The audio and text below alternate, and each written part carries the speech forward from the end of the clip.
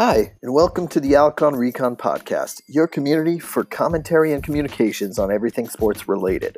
Your host is none other than Alvin Corneal, former national and NCAA soccer coach. He's worked for FIFA for over 23 years in technical analysis and has helped grow the sports in the Caribbean and Latin America regions. He's also been involved in every World Cup since 1978 and Olympic Games since '84. If you haven't done so already, go subscribe now wherever you get your podcasts, or check us out on alconrecon.com.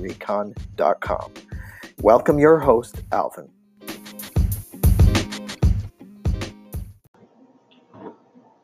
Hello there, and welcome to Alcon Recon. Of course, from the Caribbean, many things have happened over the past week. But one of the more important ones is the fact that the president and vice president of the famous Queen's Park Cricket Club have both resigned their positions.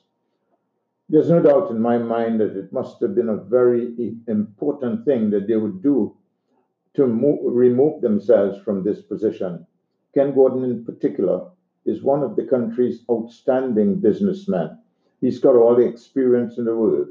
He was the chairman of the West Indies Cricket Board at one time, and he continued to give a service to presidency at the Queen's Park Cricket Club.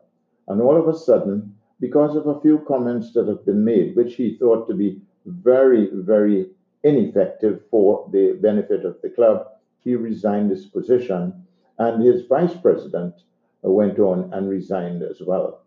Now, what are the details of this very famous club?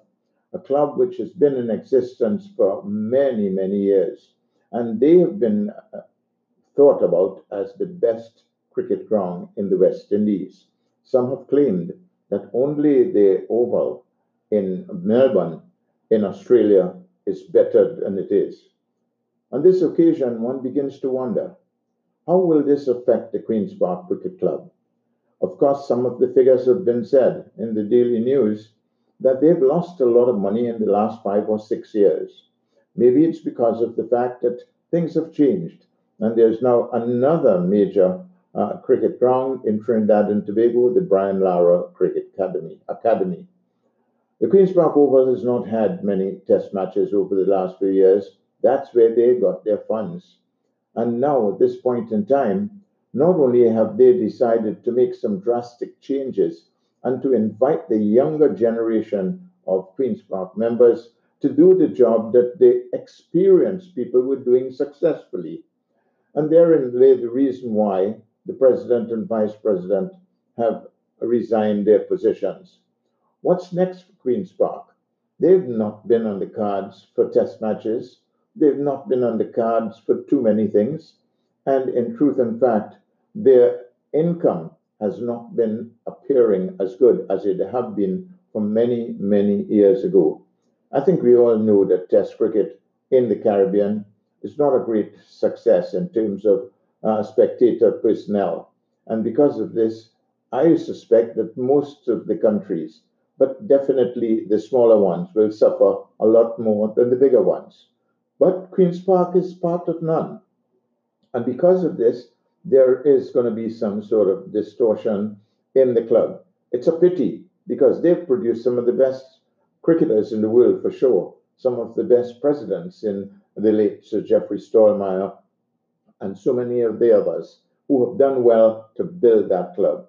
Now, it's going to be one with a fair challenge, inexperience, trying to put their occupations into different parts, different games that are played at Queen's Park, like football, like cricket, and like so many others, tennis.